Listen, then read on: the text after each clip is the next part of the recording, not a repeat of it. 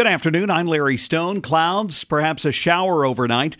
Temperatures dropping to the lower 50s. Your forecast in minutes. Cookeville Regional Infection Prevention Physician Dr. Mark Pierce says, wash your hands, cover your mouth. Typical for the flu, typical for the coronavirus. The World Health Organization declared the coronavirus outbreak a pandemic today. Pierce says there's reason to be concerned, but no reason to panic. House Speaker Cameron Sexton of Crossville says he has no intention of adjourning the legislature because of the coronavirus. A Nashville representative asked for a temporary adjournment. In a letter today, he said the legislature needs to lead by example. With strong storms possible Thursday, all of us may be a bit on edge. Dr. Peggy Karlowski says that's certainly the case for your kids. She says be patient, caring, and be a good listener as kids deal with last week's tornado. Just let them talk and be heard, and then we can offer little nuggets that provoke safety. We are here. We have each other. Anything that gives some sense of normalcy. Karlowski says it's important for parents not to hide from addressing the tornado tragedy and use the volunteering and community to highlight the good. When addressing a child, she says keep it simple so the brain can process the event and do not judge what the children say. The Putnam County tornado response no longer needs donations of supplies. Putnam County Emergency Management issuing a statement today that all needs have been met, both currently and going forward. The incoming Cumberland County Assessor of Property wants to continue building on the progress that office has already made.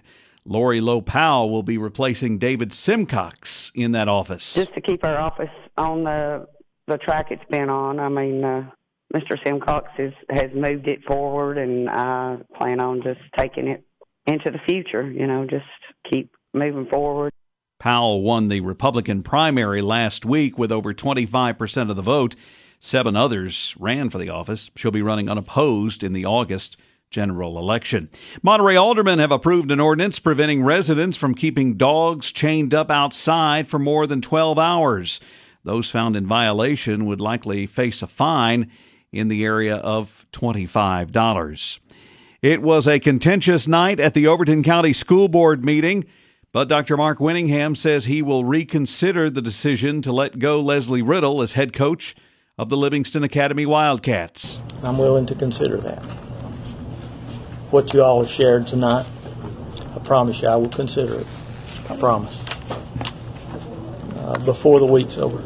The public wanted the board members at the meeting to reinstate Riddle. They could not because personnel issues are the purview of the director. For the owner of the Echo Valley Market, last Tuesday will be one that will never be forgotten.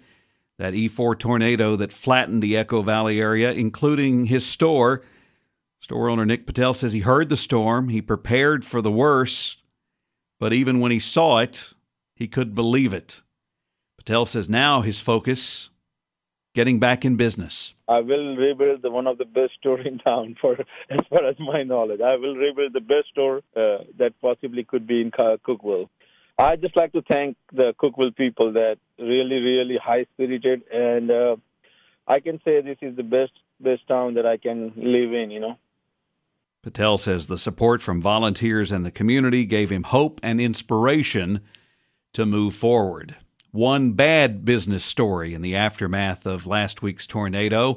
Williams Auto Sales, also destroyed at the corner of Jackson and Broad Street, says workers masquerading as Williams employees have been on Facebook saying they lost their job. That's not the case. Concerned, but not panicked. Those the words of Dr. Mark Pierce. He is the infection prevention physician at Cookeville Regional Medical Center. The World Health Organization declared the coronavirus outbreak a pandemic today, concerned about the spread and the severity of the outbreak. We always get on to the public for not being enough concerned about flu. I think if we do have a significant pandemic in the U.S., then we'll be a lot more sensitive to that. But I think we should be concerned, but certainly not panicked. Is the biggest area of concern with this virus the fact that we do not have a medication to treat people? There's very few viruses that we actually have medication to treat people for, and that is a concern. We do now have effective treatment for flu, and we have an agent that may well be effective treatment for this, but we don't yet know that. And so one thing that I think is encouraging is that if there's no reason not to expect that this virus would not circulate like flu would and be worse during the flu season and better during the warmer months. So if we can kind of get to summertime and we haven't seen it, that will allow some of those earlier studies that are being done to give us more information that if it comes back next season, that we'll know better how to treat it. That is a concern. But I think the biggest concern for most of us is that this appears to be a respiratory virus that is more virulent than flu. In other words, it causes more disease, causes more death. I don't think we have a really good handle on that yet, but at least the initial information that we have looks to be more dangerous than flu does. It is a respiratory virus. We've had coronaviruses around for a long time. We've known that they cause at times epidemics of influenza-like illness or respiratory illnesses. But the ones that we've seen more lately that have been concerning, the SARS virus and the Middle Eastern respiratory virus, which was very severe, those are all also coronaviruses.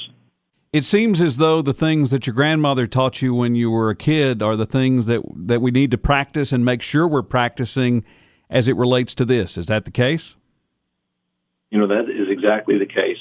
And the message that we give about transmission of flu, we feel very strongly that it's going to be very, very similar to try to prevent the spread of this virus. In other words, things like covering your cough, washing your hands frequently, staying home if you're ill, not being around somebody who has a heavy cough. And when you're in places where there are a lot of surfaces that everybody touches, like in an elevator or on a stairwell, the railing, things like that, after you go through an area like that and you touch those things, go wash your hands. That by itself would do a lot toward eliminating transmission. We don't think that this virus just floats around in the air and lands on you if you walk through an area. We feel like it's like flu, we feel like you have to be relatively close to someone for a period of time. Now, if they cough straight in your face, sure, you could get it that way. But if you don't have really fairly close contact for some period of time, you're not likely to get it unless they've touched something and left the virus there, and then you touch it, and then you touch your mouth. So trying not to touch your mouth, covering your cough, all those things are important. But frequent hand washing can't be overstressed. For one thing, almost everybody who gets coronavirus, it appears adults almost all get fever.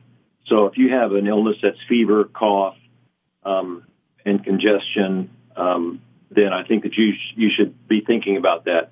If you have shortness of breath, you should absolutely get in to be checked. But those people who have a mild upper respiratory illness, we don't really want all those people, especially if there's going to be widespread coronavirus, we don't want all those people coming to the hospital and spreading it. So the recommendation is going to be that you call your provider and that you call ahead to see so that they can just order a test and you can be tested.